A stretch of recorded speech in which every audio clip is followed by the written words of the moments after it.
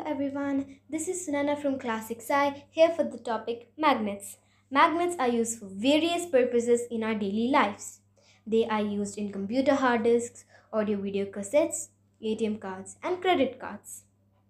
What is a magnet? Any substance that possesses the property to attract magnetic substances like iron is known as a magnet. There are artificial and natural magnets. Lodestones and magnetites are natural magnets as they are found in nature. These type of magnets have low magnetic power and are found at very few places. Artificial magnets. Artificial magnets are made by man. They can be used anywhere and anytime. They are much stronger than the natural magnets. For example, bar magnets, horseshoe magnets, cylindrical magnets, and many more. There are two types of magnets, temporary and permanent.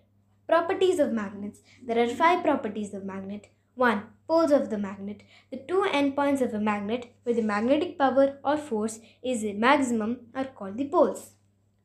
The two poles of the magnet are named as North Pole and South Pole.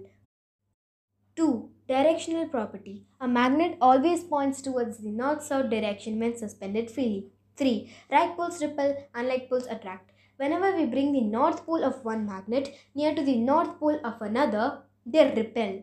The same is with the south poles. However, when we bring the north pole of one magnet to the south pole of the other, they attract. Hence, we can conclude that like poles repel and unlike poles attract.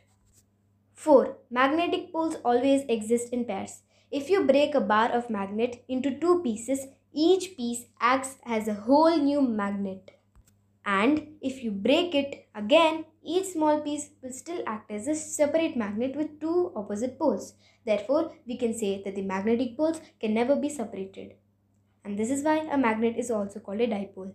5. Magnetic field. The area around a magnet up to which it can attract very fine iron filings is called magnetic field. It has a fixed pattern and is strongest at the poles. Making a magnet. There are 2 ways in which you can make a magnet. 1. Single touch method. Take an iron bar and a bar magnet. Rub the bar magnet against the iron bar for about 30 to 40 times. Now turn the bar upside down and rub it again. And like this, the iron rod or bar will turn into a magnet. 2. Electromagnetism. Take a copper wire and wound it around the iron bar or rod. And then attach the 2 endings of the copper wire to a battery. Turn the switch on. The iron rod will become a magnet. Magnetic compass. A magnetic compass is a simple device which has a magnetic needle. It is used by sailors and navigators to know the directions. In the compass, the needle which is free to rotate always rests in the north-south direction. Thank you.